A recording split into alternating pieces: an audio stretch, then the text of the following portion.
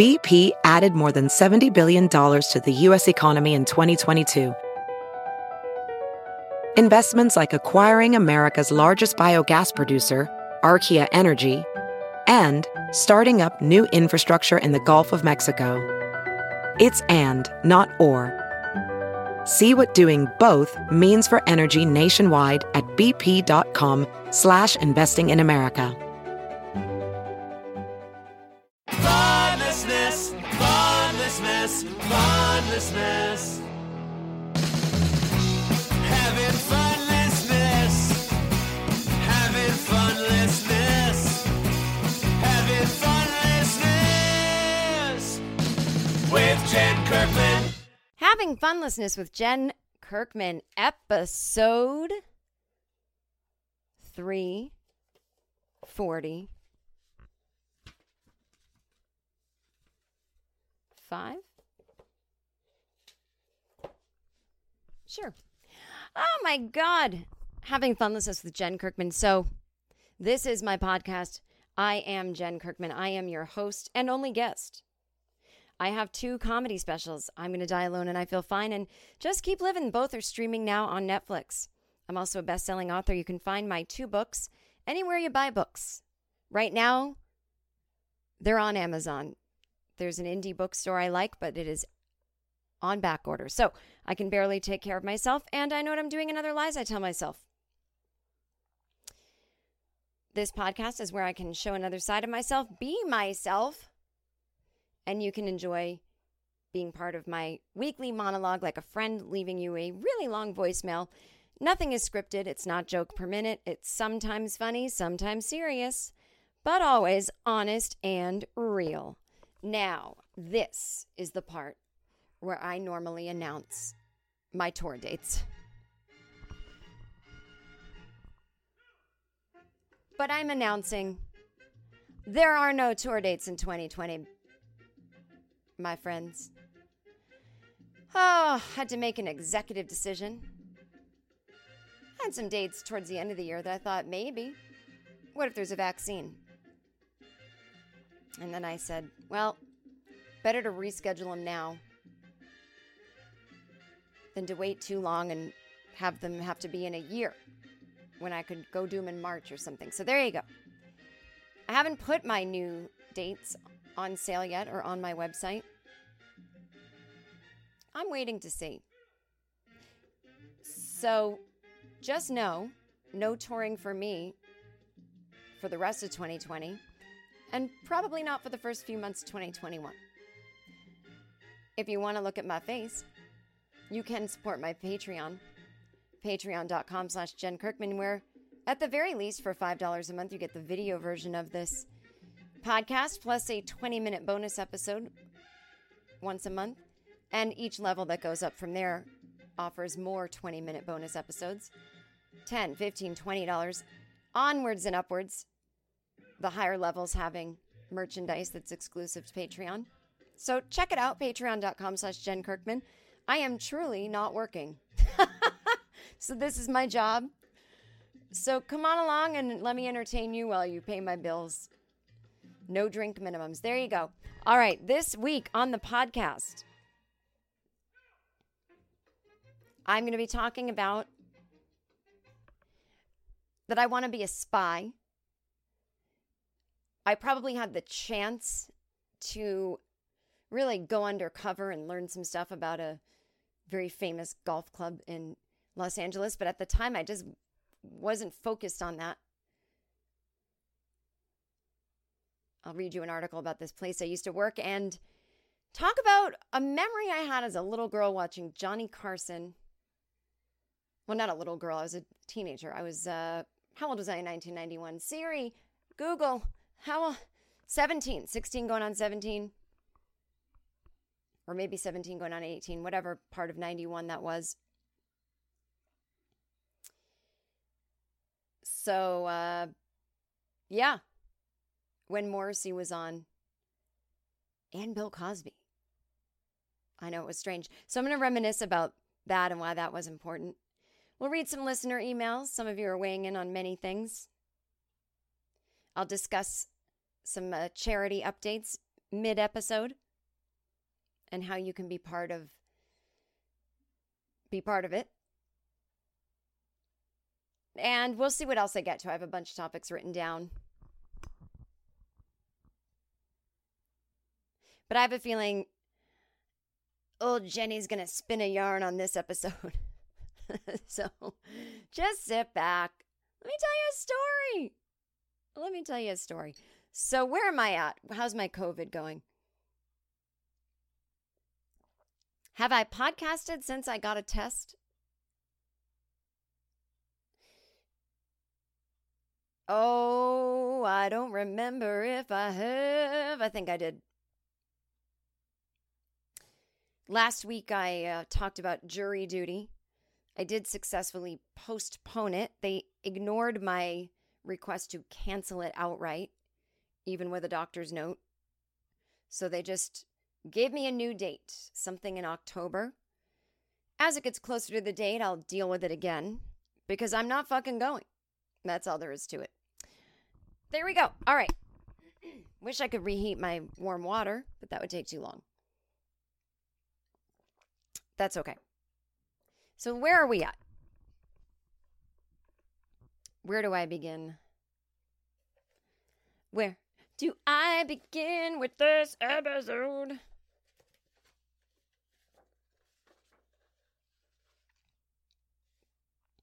So I've been listening to that podcast that's very popular right now. And I don't like popular podcasts, if that makes sense. I started listening to podcasts at the way beginning when it was your Ricky Gervais, your Mark Maron's, and it was interviews and people talking. I don't really love the overly produced ones necessarily. I don't like true crime is what I'm trying to say, but I do occasionally something tickles my fancy, and I kept hearing about Wind of Change, the podcast about how quite possibly the song Wind of Change by the Scorpions. Now, I actually never heard of that song. I barely know the Scorpions. If you asked me who they were, I would tell you they were a band, but I had no idea they were a German band. To me, they're just like an American hair metal band, so I'm wrong on that. But so it's a very compelling podcast, and it goes down all of these rabbit holes of like, is it even appropriate to discuss this at this point in time when we're at a conspiracy theory, information, misinformation, disinformation, shit fest with Russia? It just asks and answers many questions about the nature of conspiracy theories, good or bad. But there are some truths in this story, and I'm not spoiling anything, but the manager of a few bands like Bon Jovi, I forget who else, but this guy, Doc McGee, was a drug smuggler in the 80s and worked with Noriega. And when Noriega got busted, and the whole crack team did, for some reason that's still unknown, Doc McGee, he should have been in prison for life. He was an international drug smuggler.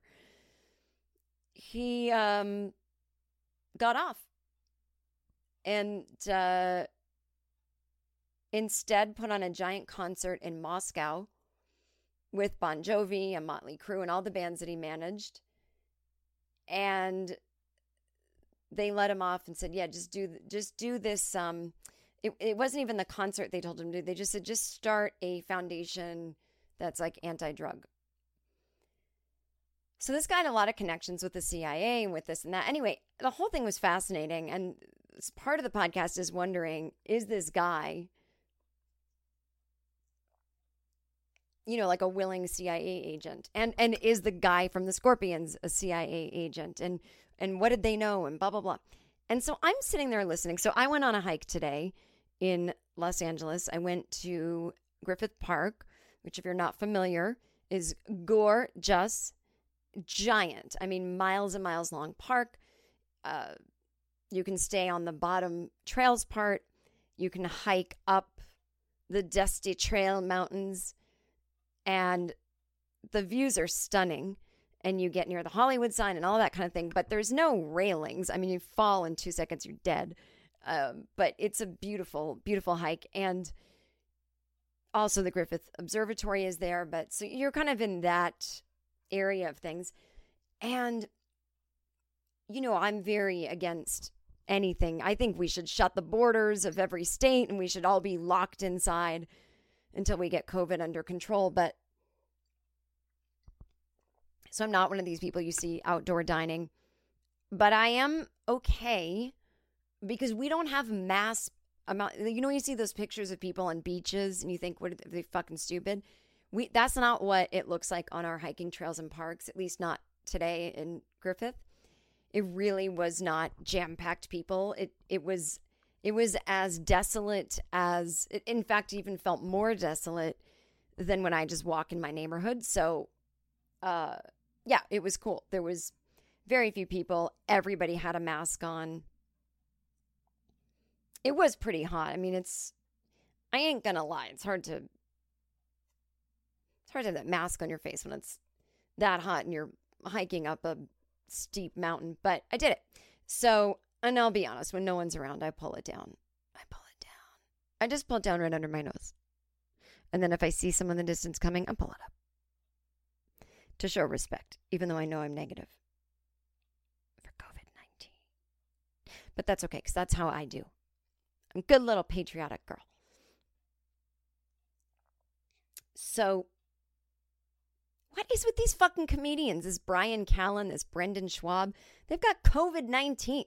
They went and did a show in San Antonio, and I guess they both didn't get it too badly, but they were denying it existed and telling people not to wear masks, and what the fuck? That's not me. So anyway, I'm doing my hike, and I'm listening to this podcast, and I'm thinking, I want to be a spy. I really think I could do it. Because they were talking about some of the personality types of being a spy. And they said, you know, when you ask them questions, they're very relaxed and like, I don't know, is it true? Could be. You know, I can bullshit like that. But then I'm thinking, well, Jen, you're thinking about being a retired spy and someone's interviewing you for a podcast. Yeah, okay, anyone can do. You know where you can get that same satisfaction as a comedian when you have to lie about other comedians you like. You take a relaxed posture, you go, yeah, she's funny. No, she's good. Yeah, she's great. Oh no, he's good. Yeah, no, I know him. Mm-hmm. Oh yeah. So I could do that all day long. But a spy, can I really be one? I think, now, can I organize a ton of people and make sure they don't get killed under my orders? Well, I didn't say I had to be head spy, do I? So I think I could be like 65% good at that naturally. Okay, so could I carry out covert missions and not be like, oh my God, I'm just like busting to tell you guys this? I think I could. I could keep a straight face, a poker face, blank stare. You know, I'm not one of those people that's like, oh my God. Kathy, we have to get a drink. Okay, so you know how I told you I'm a secretary?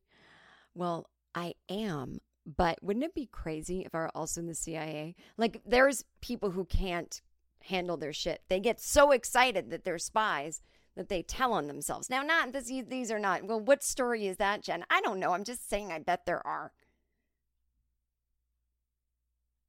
So, okay. What do I think what qualifies me to be a spy? I don't know. I just have a feeling, okay? Leave me alone. This is my interview to be one. I don't fucking know. Leave me alone. I just have a feeling I'd be a good one. But the getting caught part, if I were spying on something and got caught, oh, I don't know. I don't know about that. You know how they say spies carry like a cyanide pill in their cheeks so that if they're about to get caught and killed, they can just kill themselves? I guess it's sort of a, I don't know, is that more to avoid the pain of how they're going to kill you? Or is it just like, don't give them the satisfaction? Because how do you make that call in that moment? Oh, shit, here they are. They caught me, right? The Nazis are here, whoever you're spying against. They're about to kill me. But isn't there 1% of you that thinks, I'll talk them out of it, and you don't bite down on the pill? That must be a hard moment to know. No, there's absolutely no coming back from this. They're getting me. But I feel like I'd be that dumb eternal optimist that's like, don't do it. Don't bite your own pill, Jen. And then 10 minutes later, I'm getting tortured and I'm like, ah, and they've discovered the pill between my cheeks and they took it from me. And I'm like, ah, my bones are getting sawed. So this is a fun podcast. This must be the episode that's not comedy. What's she talking about?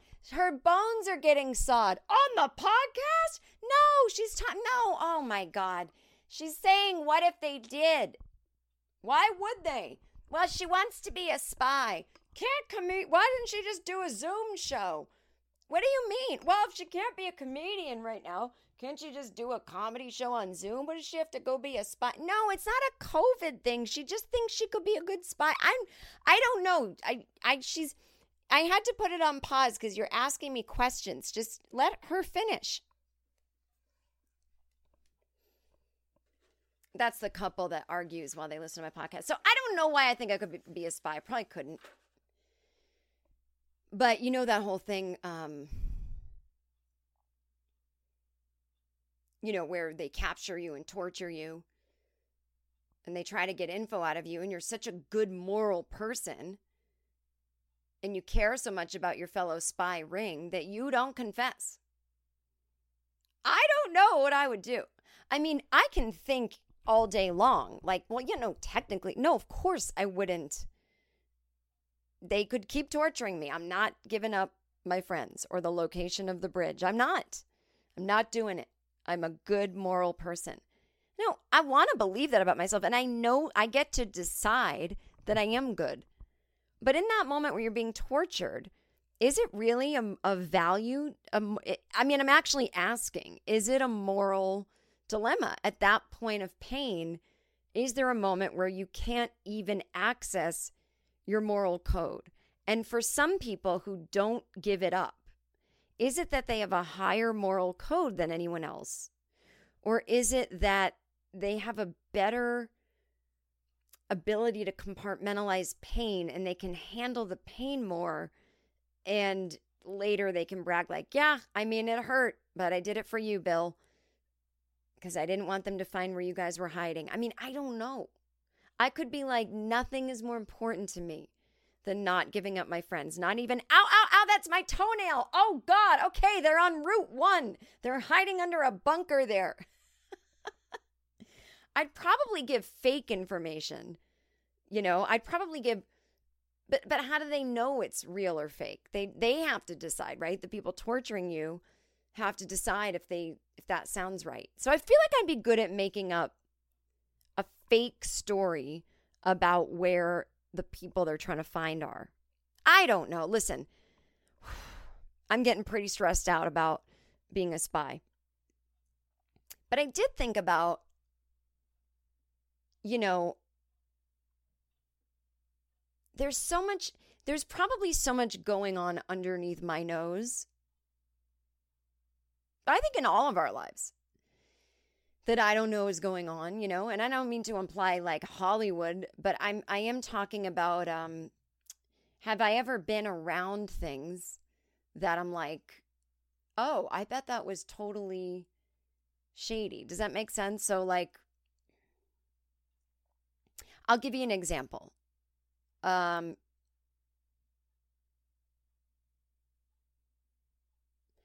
give you an example. Chelsea Handler, my old boss, and, friend, I guess. I say I guess, because anyone I haven't seen in a while, I'm not like, they're my best friend, but we're cool. She's showing up on, like, anytime someone wants to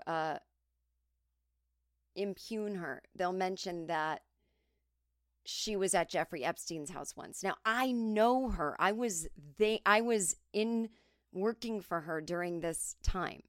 Now, everyone that came in contact with Jeffrey Epstein is not part of a sex trafficking pedophilia ring. It's just not it. You know what I mean? But she was dating a fancy pants hotel designer. And, you know, to be honest, I always thought that guy was a piece of shit. I never met him, but he sounded awful.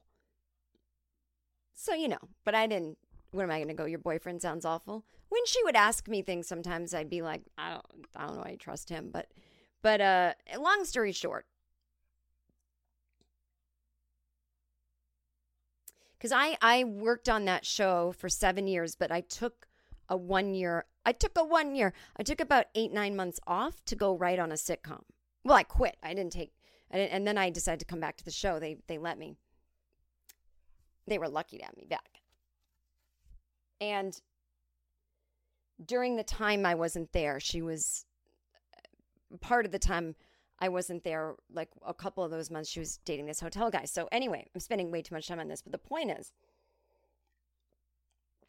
I remember she comes into work one day, and she'd been in New York for the weekend with her hotel boyfriend. And, you know, she's got her own things going on. She's got like a TV show, 5 sitcoms, this, that, blah, blah. She loves to drink. She's not really prying into the lives of her boyfriend's casual acquaintances. You know what I'm saying? So she's like, we went to some rich guy's house. And none of us were like, who is it? What's his name? Let's Google him and see if he's up to anything nefarious. I mean, she literally didn't even say his name. She was like, and you know what was so gross? She's like, I wouldn't have gone if I had known this, but Woody Allen and Soon-Yi were there. And she's really grossed out by the guy who married his girlfriend's adopted daughter, right? So she said to Woody and Soon-Yi, which I think is kind of genius, how did you guys meet? But that was at Jeffrey Epstein's house. I don't know if she knew who the fuck that was. I don't certainly think she was like, so that was it. It's like she went, the million people. I've probably gone to so many things at the home of shady people that I don't know what the fuck it is. Because I'm like, who is this? Okay, bye. Thanks for the party. All right, bye. So I'm thinking like there's an example, right? What was she going to do? Go through his drawers? But I'm just saying like, you know, that's an example of like, so my example of being close to evil was when I worked at the Los Angeles Country Club, which is a fancy golf club in Beverly Hills. And I was a waitress there when I first moved to LA. And I've talked about this a million times, but the angle I'm going into it today is just how nasty it was. I found out later. So, you know, it was very, so gross, but it was, the wait staff, there was one other white woman waitress. She was older and French. Everyone else was Filipino. The Mexican contingency were the men in the kitchen. Anyone black was usually like the Jamaican, like lots of Jamaican men, hosts, you know, guys at the door. And it was just, and then everyone who was a member was white. And, you know, I didn't know this going, that's what I'm saying is like my dad's a greenskeeper, like Bill Murray in Caddyshack. And he made a call to his friend-ish, just another greenskeeper in Los Angeles, and says, you got any waitressing jobs? My 27-year-old daughter's moving to LA. I mean, oh God, you know, that's what you did. There was just no like Uber or Instacart, or I'm not going to go to, no internet in that way, no apps. There's no, I'm going to be a gig culture person. You know, it was just like you temp or you wait staff, and that's it. And what I liked about this place is I could wait staff in the day and, you know, still have some nights free to do stand-up, but I worked at night as well. And I've told you about the weddings that I worked there, just mostly cater waiting, you know, and that was a good place for someone of my terrible waitressing skills because the menu doesn't change too much. during the daytime grill room, as they call it. And I don't have to make the drinks. And when you're cater waiter as a,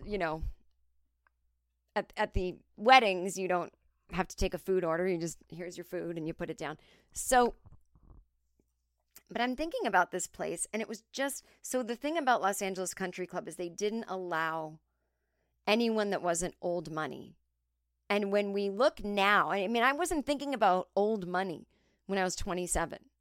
It was like right after 9/11, a few months after. And I was just like, thank God I didn't die in New York. I was just kind of like a little traumatized and just kind of like, this is nice. There's palm trees and it doesn't smell like steel and death. Like, this is a good change of pace, and I have probably $400 to my name total. And I live, in a rented bedroom in Los Feliz and Feliz, whatever. And, I'm just trying to start my life. I'm not trying to investigate old money. But now I wish I had, because I was waiting on some of like the DuPonts and the Carnations, that shit. And I waited on Caspar Weinberger. I was thinking about him today because, President Trump commuted Roger Stone's sentence, which isn't the same as a pardon, but there was this radio show I was listening to that was talking about famous pardons. And George H. pardoned Caspar Weinberger, who was selling weapons to Iran and part of the Iran-Contra, and he got pardoned on Christmas Eve, 1992. And 10 years later, February 2002, Jen Kirkman's waiting on Caspar.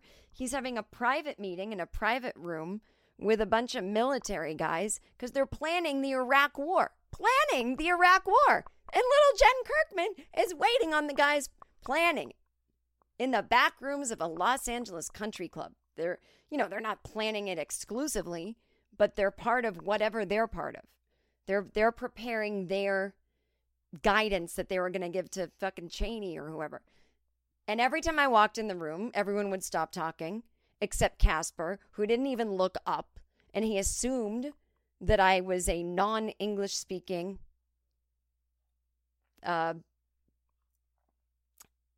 Mexican waitress, which everyone that worked there spoke perfect English, whether they were of Mexican descent or not. But in his mind, if there's a waitress there, I'm not even going to look up. She's Mexican, doesn't speak English. So he'd be like, and then I think what we should do. And Mr. Weinberger, there's a woman in here. Well, she can't understand me anyway. And I go, more coffee, Mr. Weinberger? Oh, okay. And they'd all get quiet.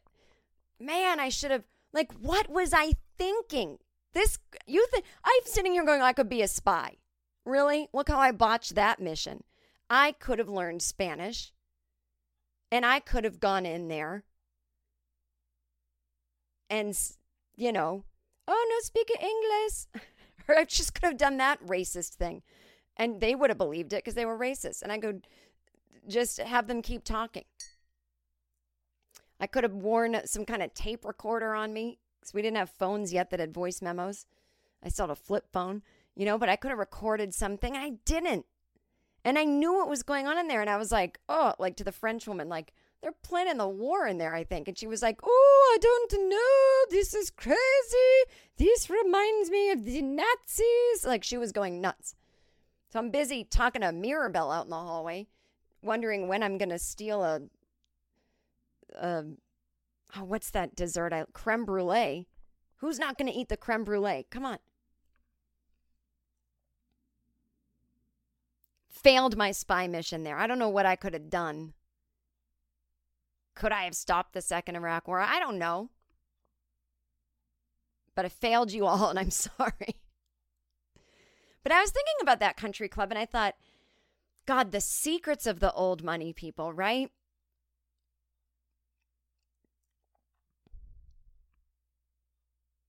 And they were so hateful of performers. So I'll read you this article I found. So I started Googling about it because this is what I remembered from working there. The country club had excluded black people and Jewish people until the 1990s. And so there still weren't, I never saw any black members. I mean, I'm assuming I saw Jewish members, but Yeah, I did. I mean, I mainly just saw a lot of white people with red noses sitting around getting drunk in the day in a not a fun like country club way. Maybe the first drink looked kind of fun and like a Ralph Lauren ad. And then 3 hours later, you're like, are you even golfing today, sir? Like just people wasted, just so wealthy they can't do anything but drink about it, you know? And just these young kind of like, just from a John Hughes movie, rich asshole young men that would be like, hey, did you go to college? Like they're trying to figure out this poor person in front of them who's white. Like they'd never seen a white poor person. They're like, and I'm like, and they're like, oh. And they're just so dumb. They can't even think of a way to shame or make fun of me. But their girlfriends, don't talk to her like that. And I'm like, what are you even defending? Like, what is happening? And I remember this middle-aged woman just, are your parents dead, dear? I'm like, no, we're working class.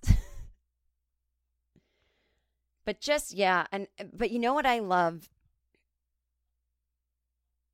I love a Sambuca. I'm not going to drink one. By the way, I've lost 4 pounds. Thank you. Ooh, ooh.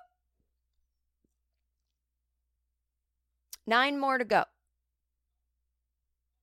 before I turn 46 on August 28th. I can do it. Oh, I'm doing it. I'm on a very strict diet. So, but not the kind where you gain it all back. Does that make sense? I've done this before. It'll work. So, anyway. But a Sambuca, ooh, I love that licorice smell and taste. The little coffee bean in it and the snifter glass. Ooh, it is a fun drink. Because you hold, it comes in a specific glass called a snifter, and you have to hold it a certain way. And if you have the Patreon, why wouldn't you get the Patreon? Now you can see me holding it.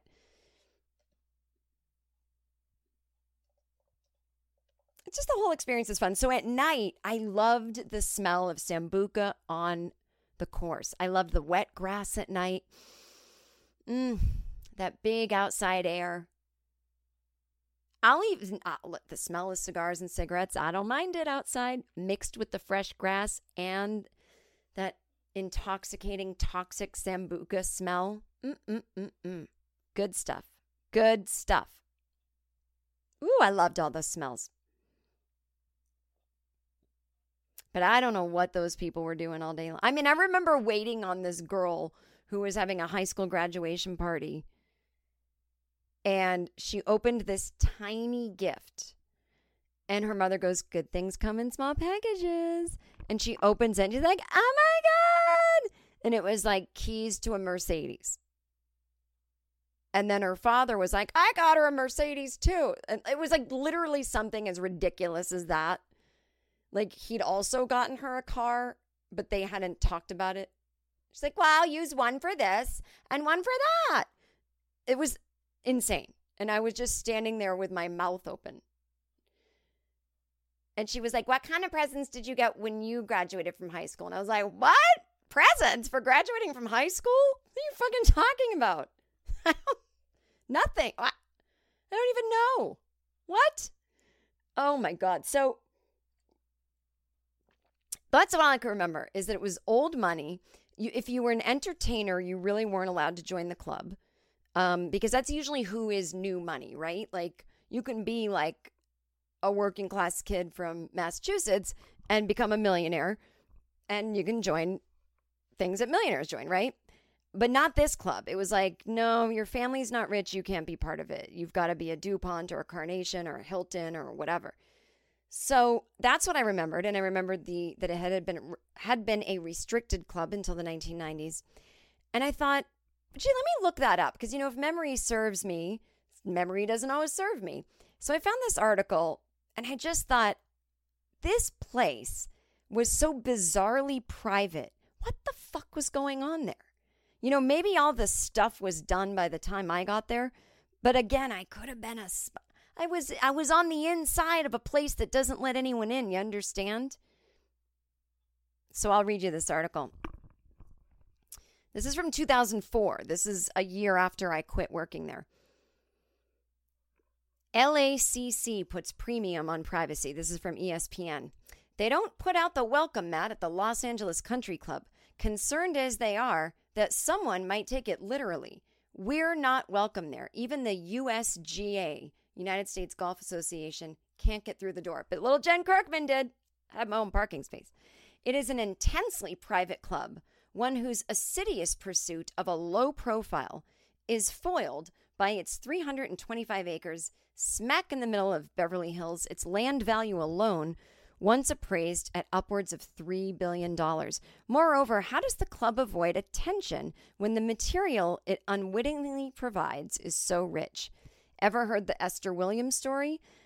Until the rule was rescinded only a few years ago, like in 2000, women at the LACC were required to wear dresses or skirts on or off the golf course. For a charity dinner at the club one evening, the Aquatics movie star arrived elegantly attired in black, including a pair of designer silk pants. She was met at the door and informed that she would not be allowed in with pants, but she was welcome to change into one of the skirts the club kept on hand for guests unaware of its rules. "No, thank you," the evening's guest of honor said tersely as she abruptly turned and left. Time erodes. So, I mean, yeah, they had entertainers in there. Like, I waited on, what's that singer? It's not Mel Torme, but he wrote every single song ever. If you're ever at a wedding and you hear a song, you're like, that guy wrote it. Not Bobby Vinton. Oh, fuck, I can't remember, but not Alan Alda. Oh, my God, what's his name? It's something like Alan Alda. Fuck! Anyway, this woman I was waitressing a wedding, and Paul Anka. And Paul Anka was one of the guests at the wedding, and the woman who was the wedding singer saw him sitting there, and he's, again, written like tons of songs that if you're a wedding singer, you would sing. And she saw him and started having like a panic attack and was like, I can't sing his songs in front of him. I can't. The wait staff was hiding her, and the French waitress was like, "Oh, get her a washcloth for her forehead." You know, and the famous story, I waited on Buzz Aldrin and all kinds of people. But I think he was just a guest at a wedding. I don't think he was a member of the club. So anyway, time erodes the tightest of seals, even those imposed by a famously stubborn private club founded in 1899. The portrait that has emerged from the methodical seepage of historical snippets is that of a place that by turns has been amusingly quirky and disturbingly exclusive, once rejecting Jews and blacks. Why does that bother me? That Jews and blacks, honey, the Jews and the blacks are here, but we all lives welcome here. Jews, blacks. Once rejecting Jewish people and black people. Can you not write that? Is it okay to write Joes and blacks? That sounds weird. Anyway, but apparently still unwilling to embrace entertainers. The wake of another Masters tournament evokes a timely comparison to an Augusta National Golf Club, which is more exclusive but not as private. The LACC, Los Angeles Country Club, general manager Kirk Reese says, "We're a terrifically private club, as you can imagine," he said, declining an interview request. "It is so private, in fact, that Enlightenment has had trouble getting past the guarded gates. The club didn't add Jewish and African..." In this sentence, they're saying it more politically correct. "The club didn't add Jewish and African American members until the 1990s. It did not always handle those tenuous first steps into the 20th century gracefully." As for entertainers, the irony is that it has never needed vaudevillians to fend off boredom. LACC has been unerringly entertaining in its own right. However, clumsily it has danced to its own drumbeat. Is there another club in America whose history evokes names as diverse as Ronald Reagan and Charles Manson? So Ronald Reagan was a member. And it was because he was president. They wouldn't have allowed him in when he was just an actor. I wonder if there's any Gen Z that's like, Ronald Reagan was an actor? No, you've all seen Back to the Future. That joke was made in that movie. But maybe, I don't fucking know. Ronald Reagan was a handsome Hollywood actor before he was president. So then, and then the the judge that presided in Manson's trial who sentenced him to death as a member. So the North Course was designed in the 1920s and is widely regarded as one of the finest in the world. The Golf Association persistently attempted to persuade the golf club to host the U.S. Open, and they said no. So the curtain remains tightly drawn on the LACC, even though it no longer has anything to hide other than its past. It was the most exclusive genteel club in California, says Los Angeles native Bud Bradley, who won the USGA last year. The club predictably doesn't mention its aversion to Jewish people, which is generally regarded as the root of its prohibition against entertainers, many of whom were Jewish. Among them was Groucho Marx, whose denial for membership prompted his legendary rejoinder, "Why would I want to belong to a club that would have me as a member?" Now, this is, when I read this today, my mind exploded, because I've always known that Groucho Marx quote. Why would I want to belong to a club that would have me as a member? And I always thought it just came out of nowhere. And then he was just saying, in general, why would I embrace anyone that likes me? You know what I mean? It was a self-deprecating thing that I didn't think came from an actual rejection of a club. And I think back to my famous story of how I went to a popular rich girl's slumber party. Like, talk about old fucking money. I don't know. I tell you this on the podcast. Every once in a while, those rich kids would embrace me. They would look at me. They would wonder, what is this self-confident person? And they invited me to their slumber party. This girl, Jennifer, and I went, and she said it's a costume party. And I went head to toe, dressed like Groucho Marx, in a man's suit with a cigar, a wig, glasses, mustache, the whole thing, eyebrows. No change of clothes, just that and pajamas for the pajama party part. And everyone else dressed up as Madonna or Sonny and Crockett from Miami Vice. Minimal costumes. When I say people dressed up like Madonna, they wore rubber bracelets and put that lace ribbon from, Desperately Seeking Susan in their hair. And when I say they dressed up like Crockett and Tubbs, they wore a pastel shirt with white pants, no socks, and some loafers. I was full outfit. And I didn't even know that much about Groucho Marx. I just loved that quote. And I just thought he was I didn't know much about him. I just knew who he was from my mom telling me. And then I dress up like him and I get kicked out of the slumber party for being, I don't know, not cool. And I get asked to leave early. Jennifer pretended she was sick, said we all had to go home. Well, I went home and then found out no one else did. I got kicked out of a private, exclusive, rich people club, dressed as Groucho Marx when I'm 12, and later go work for the rich people club that Groucho Marx was not allowed in. If that's not a full circle of something, I don't know what is. I loved it. When I read that, I couldn't believe it. So let's keep reading. Bing Crosby's home on Mapleton Drive backed up to the 14th fairway of the North Course. That was fun. When I would kind of get to walk the course, you could see all these really beautiful houses. Crosby was dying to get into that golf club, but they wouldn't let him in because he was an entertainer. Bing Crosby. That's like saying you wouldn't let in, I don't even know, because we don't have these like wholesome, I mean, he was an alcoholic who beat his kids and one of them killed himself. But besides that, he was beloved. He was the Christmas, White Christmas, Bing Crosby. Come on. Not allowed to be a member. See, what's going on? You don't want to entertain. So anyway, it was peculiar, said United States Golf Association president. If anybody was ripe for membership, it was Bing Crosby. What an asset he would have been. The club took its Hollywood blacklist so seriously that when a member once nominated an actor for membership, not only was the actor rejected, but his sponsor's membership was also revoked. The club was not amused either when actor Victor Mature employed some self-deprecating humor in his bid to join.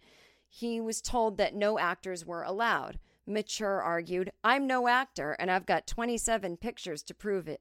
You may have guessed already, no comedians need apply either." But an on-silver screen cowboy named Randolph Scott got to join the club because he married the DuPont heiress, Marion DuPont. And I waited on some DuPonts up in that club.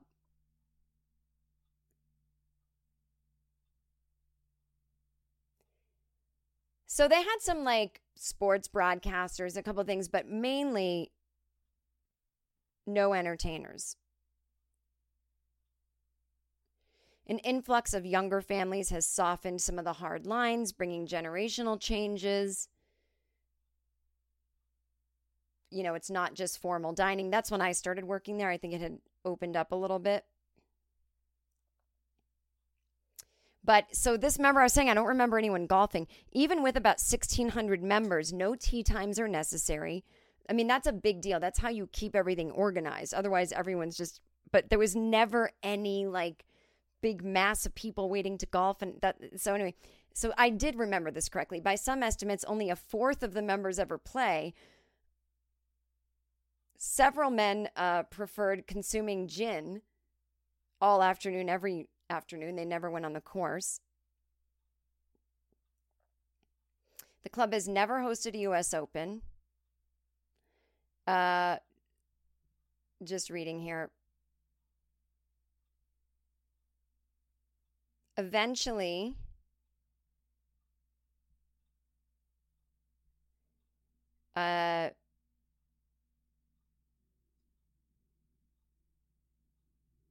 only a year ago, actor, comedian, and social commentator Ben Stein wrote in his E! Online column of his distress when he was told that his interest in joining LACC might be for naught, not because he is Jewish, but because he's an entertainer. Showbiz equals Untermenschen, he wrote, invoking a popular word from the Third Reich, one that translates to subhuman. Then, after Bing Crosby's home, Aaron Spelling built a 56,000 square foot eyesore that you could see from the golf course. And backing up the 13th green was the Playboy Mansion. Hugh Hefner was always asked if he could be a member. He also wanted to install a gate that would link the property to the club. And he said he can offer an occasional Playboy bunny to appear. The club was like, no, thank you. Hef eventually built a sanctuary for exotic birds whose persistent squawking became an earache at the country club, as well as penance for a club that once rejected Bing Crosby and his dulcet tones. So there you go. So what the fuck is going on at that weird club? I don't know. I had my chance, boots on the ground, could have started my spy career then, and I failed. I failed.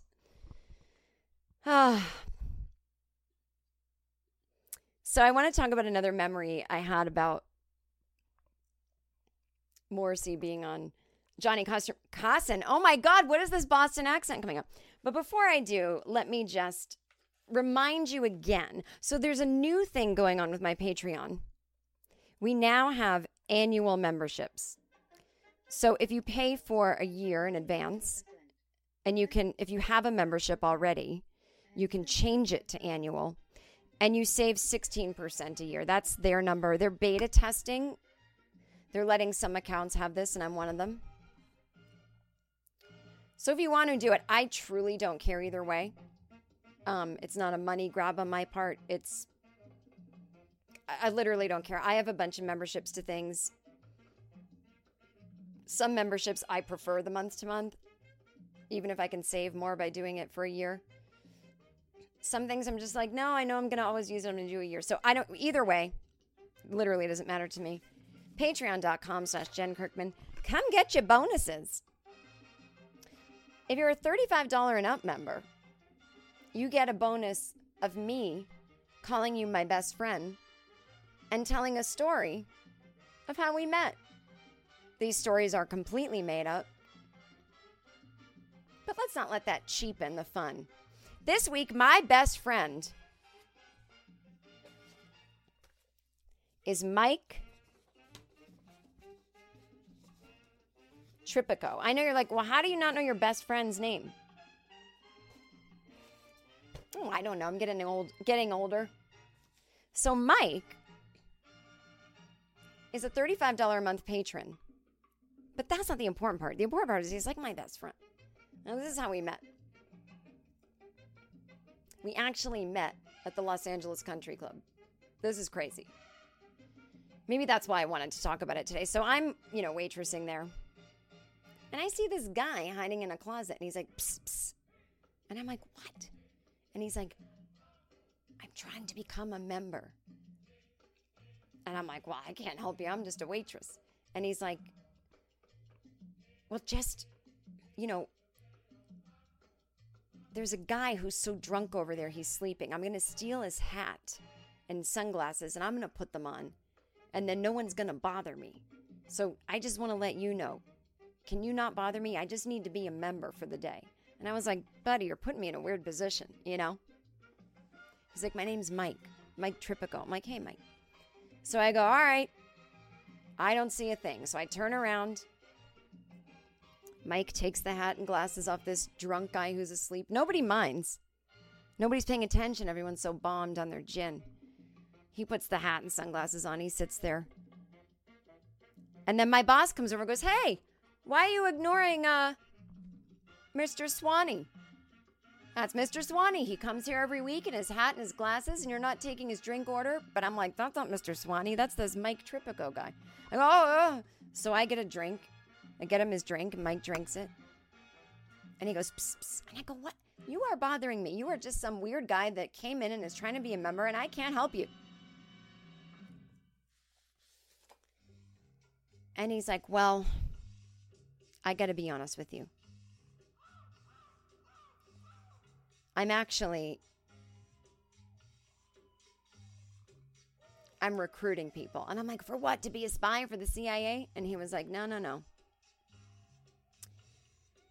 To be on Star Search. And I was like, Star Search? That show's still on the air? And he's like, yes. But we're looking for new kinds of talent. And I was like, are you some kind of agent? He's like, exactly. He's like, the talent is waitress. And I'm like, waitress is going to be a category? He's like, yeah, we're going to set up tables on the stage of Star Search. And we're going to have people like be rude to you and not tip and just ask you stupid questions about the menu and then blame you for the food and see how well you handle it. Do you have any snappy comebacks or win them over? And I'm like, this sounds awful. And he was like, well, that's what I wanted to ask you. Would you want to be like one of the test people on this Star Search episode? And I was like, no, this sounds stupid, Mike Tripico. And he was like, all right, well, Well, anyway, long story short, they eventually found out Mike was just, sneaking into the club, and they kicked him out. But we remained friends, and he was an agent, and he realized that Star Search waitressing idea was pretty stupid. So he actually ended up opening a restaurant. And in the restaurant, those places where the wait staff yells at you? That's Mike. He invented all that. Because I said, nobody wants to role play customers being mean to them. That's not fun for anyone. I don't know why I just put gum in my mouth. Am I stupid? So Mike invented Go Fuck Yourselves, which is a pizza place in Long Island, but they're branching out all over America. I'm sure you've heard of them. And you walk in, and the wait staff throws a hot pizza pie in your face. And if you get burns, they say, well, we can't do anything about it because you walked in and there was a sign that said you might get a 3rd-degree burn. And you'd be surprised at how many people are, like, still mad about it, even though he warned you, So anyway, Mike's doing great. Haven't seen him in a while because of COVID. I usually go to New York. But, yeah, go to Go Fuck Yourselves. Find one in your area. And, again, thanks, Mike, for supporting me during this. Speaking of restaurants, we are well over $700 to send to CORE, which is a charity that takes care of restaurant workers and their families who have lost basically everything due to COVID. And they give priority to people who actually have COVID. And so I'm really excited about that. So the way we raise that money is people buy my merchandise. You go to jenkirkman.com and click shop, and it brings you to my TeePublic store. I do sell masks, but every piece of merchandise that you buy, so if something is $20, I don't get all $20, but I get a portion of it. And my portion, I donate to these charities. For the rest of the year, I have decided that so I usually do a different charity every month that has something to do with COVID. But I've made the executive decision that for the rest of the year, I will be donating to just one charity. And I, of course, can't find it, but I had it here. Fundthefrontlines.org, which is, to get healthcare workers the PPE that they need, because we are going to have a second wave of COVID. The first wave isn't even over. Hospitals are just fucking completely full. Healthcare workers don't have what they need. It's not going to get better or easier before the end of the year. So I want to make sure everything's going towards that. So stay tuned. I'm already designing my Christmas and holiday merchandise, and there'll be Christmas and Halloween masks and t-shirts and sweatshirts and mugs and notebooks and everything. But you can, again, get some of the favorites in the store now. Check it out. I have really cute stuff. And then I have started something that I'm super excited about called Anxiety Bites, and it's a weekly newsletter where I take a different so I have that big email that I send out for anyone that thinks they might be having some anxiety, and you can just go to jenkirkman.com right there on the homepage. You can or you can just email me, iassumefun@gmail.com, and say anxiety help in the subject heading. I'm sending you a 20-page email with tips and rabbit holes to go down to help you cope with your anxiety. This is not a replacement for therapy. This is not for people who need hardcore medication or whatever. This is just what I know from my experiences. And I feel I'm much better, and so I want to help. But Anxiety Bites is my bite-sized weekly newsletter that focuses on a different topic of anxiety every week. So the first newsletter I sent out last week was, if you're the type of person that your panic and anxiety manifests in feeling like you can't breathe or get a full breath, and everyone goes, take a deep breath, and you're like, that's actually making it worse. If you go to jenkirkman.com/anxiety bites, or just go to my website, jenkirkman.com, and look for the button that says Anxiety Bites, that will take you to where you can sign up for the weekly newsletter. And if you missed last week's, what you can do is, once you go to that page on my website, jenkirkman.com, click Anxiety Bites, you can find the link to last week's newsletter, and I lead everyone through a video of doing a progressive muscle relaxation, kind of based on the one that I took at this Fear of Flying course years ago. And it's really fun, and it's not done in a serious, we're whispering and spiritual way. It's not that at all. Don't worry, I'm not turning into a comedian who thinks they're a fucking leader. This is fun for me, and I don't like to do Zoom shows. So I thought, why not use my humor to help people with something that I'm kind of familiar with? So this week's topic, by the time you hear this, it's already going to have gone out. But again, just go to that page and you'll be able to read old newsletters and sign up for new ones. And, a lot of people are like, I don't want to join your Patreon, but can't I give you money? I'm always like, no. And I've realized, you know what? Fine. You can give me money. So I created an account at buymeacoffee.com. And the way it goes is you can buy me a coffee. And I think it's like you give $5, and $1 for every $5 I get, I donate it to the Anxiety and Depression Association of America. So I figure if you like the newsletter, if you like the anxiety tips, you can buy me a coffee. As much as you want, anywhere from $5 to $25, whatever you want to do. But I do donate a portion of that as well to charity. So there you go. Fun time. So let's I don't even think I'm going to get to my listener emails this week. I'm sorry, kids. But let's get to. So I had this overwhelming urge to listen to Morrissey today when I was hiking, which isn't really like hiking music, but turns out it kind of was. And I was remembering the time. Now, I don't even think you have to be a Morrissey fan to like this story. I was remembering the time that in 1991, he went on Johnny Carson. Now, there are so many talk shows now, and it's not weird at all for anyone who's sort of on the fringe to be on anything. It's like, it's not that weird, right? But back then, for Morrissey, who the Smiths, the band that he was in, had already broken up. He'd had a couple albums. This was the early 90s, but he still was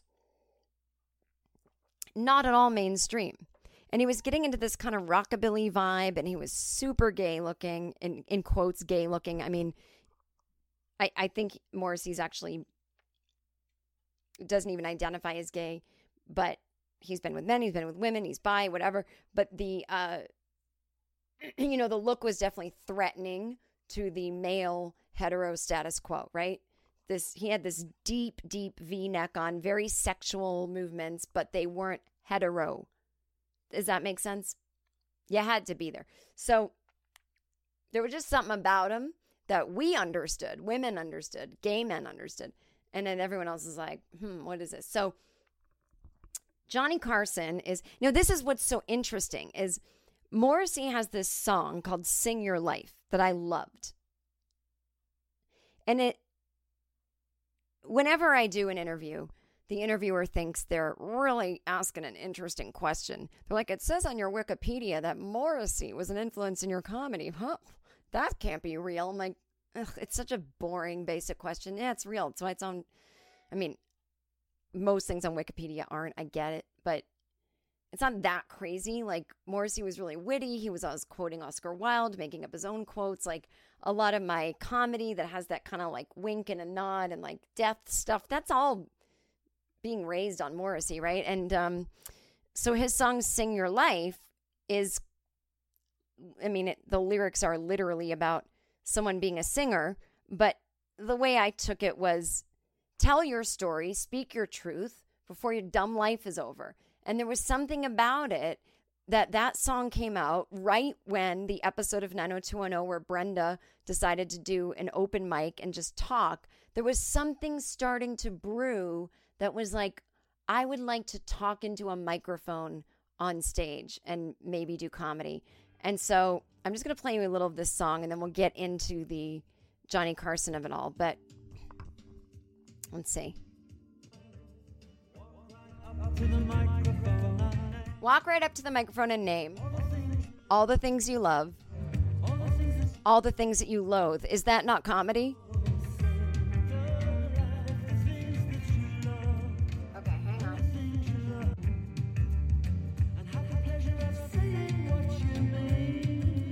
Hang on.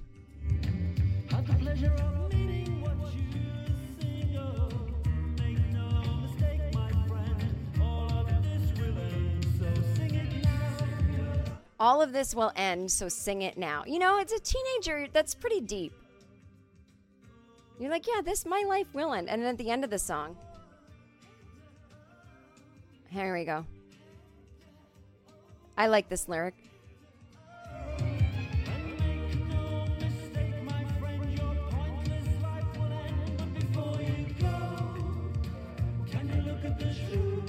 Make no mistake, my friend, your pointless life will end, but before you go, can you look at the truth? That's not usually like the kind of music that teenage girls are over, at least not the ones like en masse, right? So this Morrissey is going on Johnny Carson. Now, at this moment in my life, I'm kind of like starting to get interested in comedy, but it doesn't dawn on me you can do that for a job. Like, I'm still dancing and acting and applying to colleges to be a dancer. So I'm not quite there yet, but there's something brewing in the back of my head. And I love Johnny Carson. I love late night TV. I love Joan Rivers as the guest host. And so it was this convergence of my life to see the guests that night were Bill Cosby, rapist extraordinaire, who we did not have any idea back then was, Morrissey and Johnny Carson. And so I love Johnny Carson. I love Bill Cosby, but I love Morrissey. And I'm watching these two guys I know, Cosby and Carson, kind of not get it with Morrissey. And I'm like torn because I'm like, that's my comedy world. But then my young Morrissey world. And it was just wild. But it was this Johnny Carson like completely lost control of the crowd. And they were screaming so loud, he ended up not even saying Morrissey. He just pointed like, he's over there. But Bill Cosby wasn't really getting laughs that night. And he just, like, he had his chair that he sat on, and then he folded it up, goes, well, I'm going to get going because Morrissey's coming. I'm going to play this. And I don't want to, I'm sorry to trigger everyone with Bill Cosby, but so he's in the middle of his bit. You say, look, idiot, this is the bathroom, not the bank. So I'm going to pack up now because... Okay, so as a comedian, I now know what just happened. That was his big closer. This is a bathroom, not the bank. That should be... And it was like, like decent laughs, but that's laughs you want at the beginning of your set. So he was like, I just fucking ate it. This crowd isn't for me. And he just stands up, folds up his chair. But it's so amazing what a sociopath he is because he's not even acting mad that no one wants to hear him. And this guy is drugging and raping women, probably right after the show. And you go, wow, did he hide it? Wow, wazawa. And just a little plug for myself. That's why I always say, yeah, I'm a little cranky. I got my issues. But I'm basically decent. I'm not trying to be something I'm not. You know, he was like the father to everyone and pull up your pants and I'm decent. And I'm telling you I'm decent, but you also know that I'm like a cunt sometimes. And I get in the comments on my bad day, you don't want to. And be, I don't like you, I'm unsubscribing. Well, I'm not raping and drugging people, and that is the bar. All right, so anyway, here we go. I'm just saying trust people who show you all their sides. That's all. Okay, so he actually is doing this little game, and I remember. So I'm going to pack up now because Marcy is coming. This is the big event. Look, and that's, huh? He's coming? Oh, well, I'm going over. Who's coming? All right. God, it's so too bad he was a racist. He was such a fun dad, you know? Did I say a racist or a rapist? A rapist. Okay, so Morrissey's trying to come on. Man brings his own furniture. Right. Bring my own chair. Because I got a feeling when Marcy comes on, this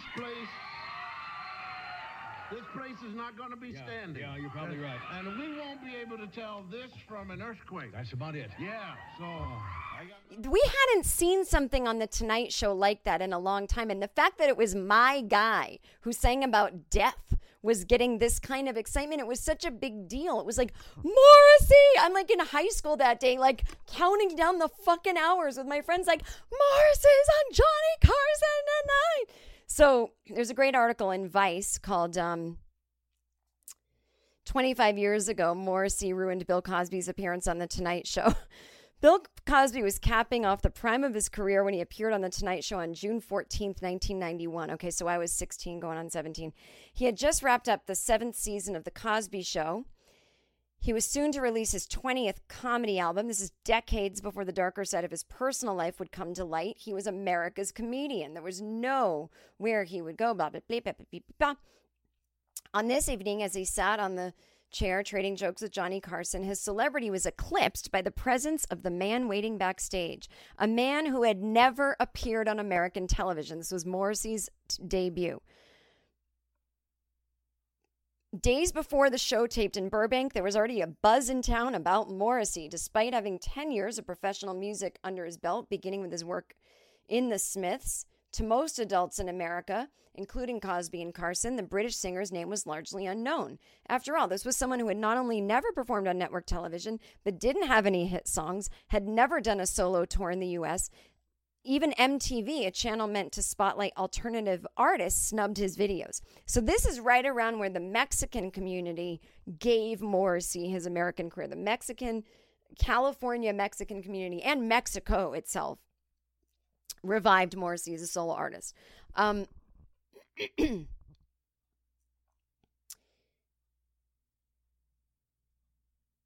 But while Morrissey struggled to catch on with mainstream America, he built a cult following with a despondent younger generation, that is me, one of the most internationally obsessive in music history. Thank you.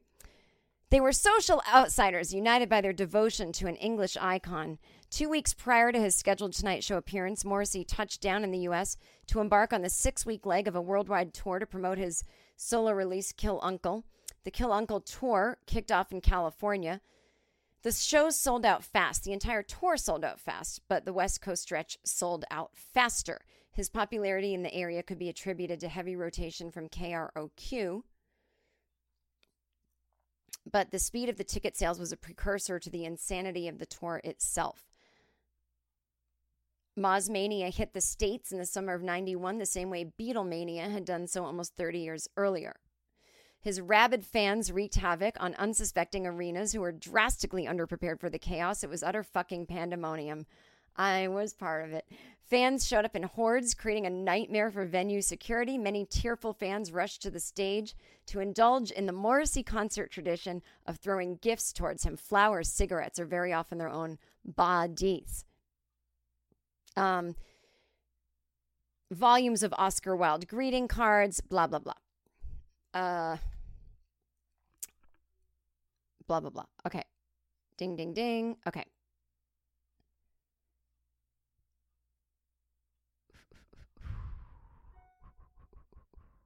It wasn't just the fervor. It was the bing and the bong and the bing. Oh, so this is what was cool. And you can hear in the audience, I'm going to play it for you. It's men screaming for Morrissey. And that's why I think Cosby and this old guard were like, well, what's going on? Because it wasn't screaming teenage girls. So it wasn't just the fans' fervor that was unprecedented, but the diversity. Fan bases of male musical phenomenons had historically leaned heavily female, conjuring images of seas of swooning fangirls. This was the standard since the 1950s, when parents got so worked up about Elvis's gyrating hips on CBS's Ed Sullivan Show. So because of Morrissey's ambiguous sexuality and refusal to conform to the male frontman stereotype, eschewing the norms of traditional rock stars, the crowds he drew were a motley crew of genders, sexualities, sizes, and ethnicities, all connected by their devout belief in a god they called Maz. Most of the people who jump on stage and kiss me are male, and they're not all young. They're grown, very big men. I can't think of another incident in pop history where men jumped on a stage and kissed a male artist. This is about a concert, not Carson. So Morrissey fever caught on early the day of Morrissey's scheduled Tonight Show performance as fans lined up outside the TV studio hoping to be admitted. Only a couple hundred lucky people would make it in. "We came to see Johnny," said one poor older woman in line who had never heard of Morrissey. When the segment threw back to the studio, the anchors were at a loss for words, struggling to wrap their brains around the immense popularity of a person they never heard of. "I almost ran into about 10 of his fans coming to work," said an incredulous Fritz Coleman, a newscaster on a local Los Angeles show. "Purple hair and stuff," one of his co-anchors added. "It's awful, these kids, when you really think about it. Oh, you millennial Gen Z, we were you before you." Fans weren't the only ones excited about the appearance. It was an odd time in the show's history to make his fateful debut. Johnny Carson was still in top form as a host, but the 65-year-old was falling out of touch with the times. He had already announced his departure from the show and was running out the clock on his contract. Okay, by that time the following year, Jay Leno would be sitting in Carson's seat. The night Morrissey appeared on his show would make him wish he had retired sooner. Right off the bat, it became obvious it would not be a typical episode. At the top of the show, sidekick Ed McMahon, before delivering his "Here's Johnny" line, announced the show's guests: Bill Cosby, Beau Bridges, and the songs of Morrissey. The many fans in the studio erupted at the delivery of Morrissey's name. I have all of this to play for you because never in the history of The Tonight Show did you hear screaming during that part. Carson was a seasoned host. He'd done over 2,000 monologues, not all of them perfect. He certainly knew what it was like to die on stage. Maybe this monologue wasn't his all-time worst bomb, but it was certainly up there. The president is out here. Did you know that? He asked, setting up his opening joke. Silence. Do you care? It just got worse from there. Carson tried to do his usual jokes about celebrities, news, and politics, but the audience kicked his comedic rhythm straight up the ass.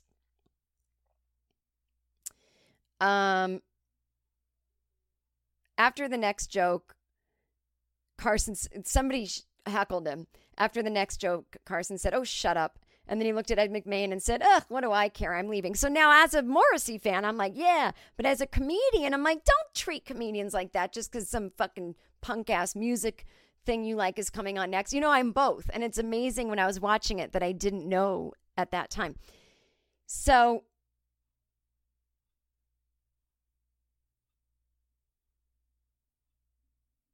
Carson kept smiling at McMahon during the show like nothing was going right. At one point, he leaned in and said, "I wish I was out of show business this very minute."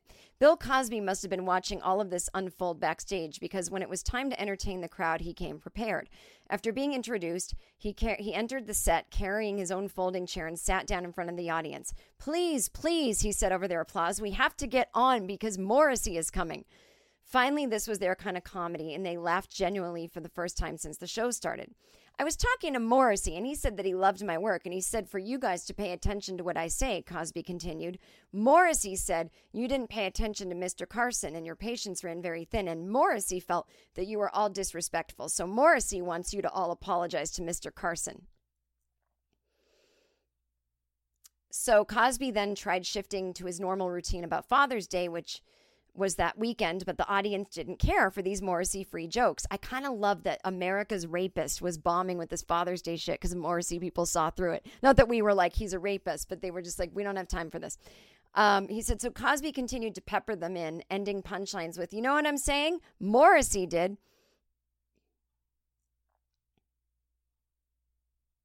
After Cosby's disastrous set, the show returned from commercial break, and Carson couldn't resist one last poke at the audience, which was chomping at the bit for the musical guest to be introduced. I remember this like it's in my DNA. He goes, "Morrissey had to leave, but we do have Jerry Vale for you," he teased, and the crowd booed him. But I remember at home fucking dying laughing. Okay.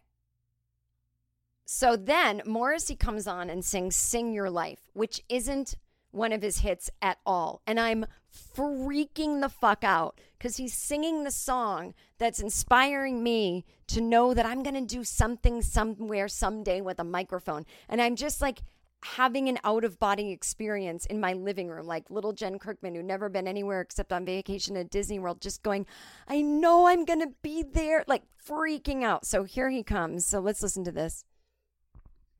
Chair. Okay. We better go to a commercial. Okay? Yeah. Then we'll come back. Because Marcy's coming. Oh, really? Oh,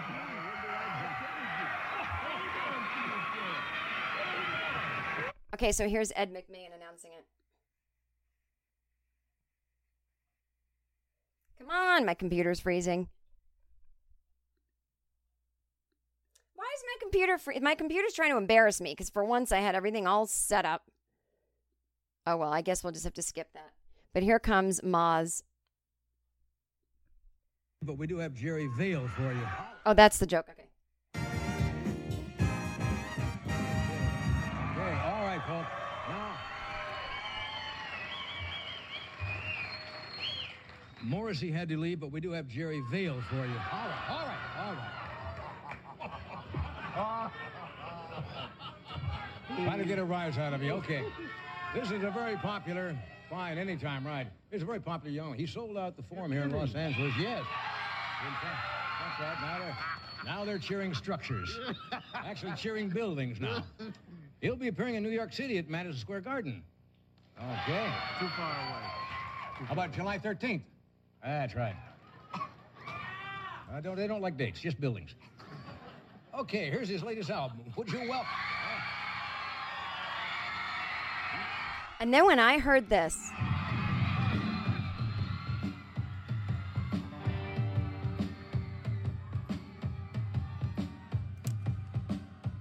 Sing your life, and if you can think of words that rhyme,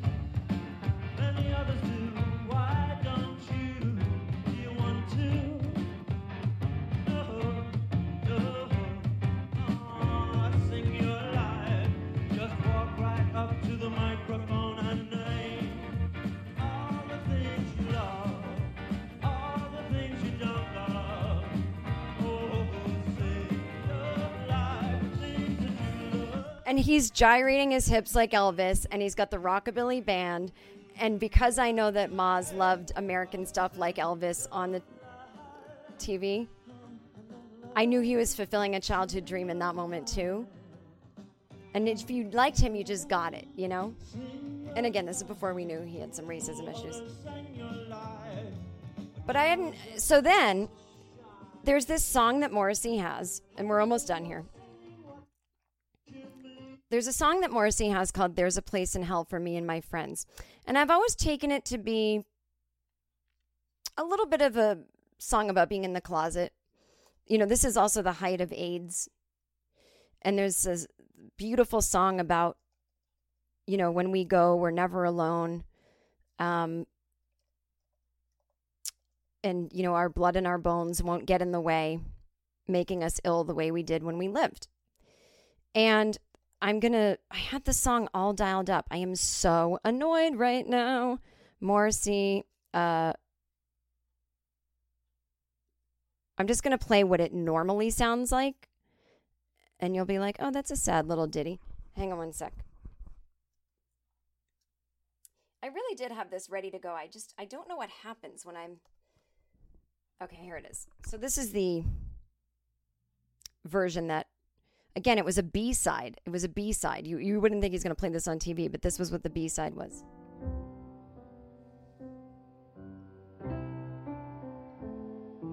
There is a place reserved for me and my friends. And when we go, we all will go. So you see, I'm never alone. Oh, there is a place with a bit more time and a few more gentler words. And looking back, we will forgive. We had no choice, we always did. All that we hope is when we go, our skin and our blood and our bones don't get in your way, making you ill the way they did when we lived. Oh, there's a place in hell reserved for me and my friends. Okay, so that's the song that I know. All of a sudden, after Sing Your Life, here comes this shit.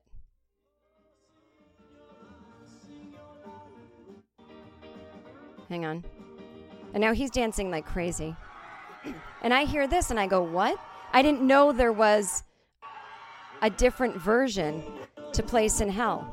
And I can't believe he's singing a song with those lyrics on the TV and that they made it this rock version. You understand, diarrhea on the floor, losing my shit. These moments as a teenager when we came together as a world without the internet. You know what I'm saying? Everyone was fucking watching this. And older people were like, what is this? And we were like, we're Gen X. We're non-gendered. We're all fucked up.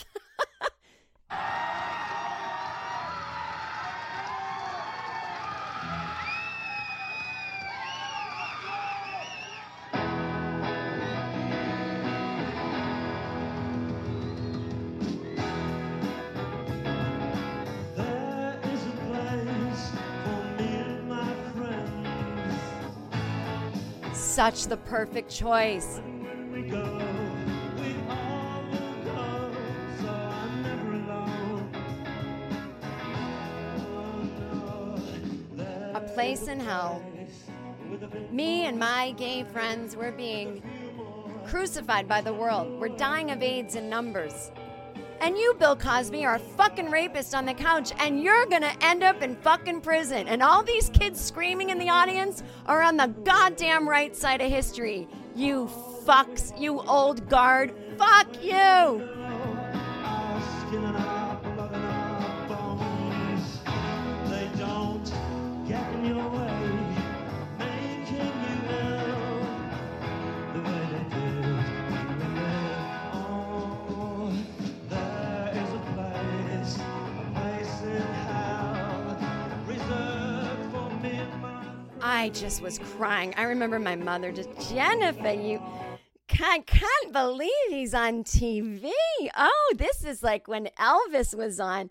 Oh boy. Well, really, what is his shirt is completely see-through. This is wild. Oh my, I've never seen anything like this on Johnny Carson. I really haven't, Jennifer. This is, oh my goodness, this is Morrissey. He does have a wonderful voice. I got my mom into Morrissey. And then she went to see him on her own one time. I don't have time to get into that story. Oh, this trip down memory lane. I'm like almost in tears up in here with the tears. Tears of, I don't know what. I just felt like, I don't know. I'm going to give a little Gen X love, all right?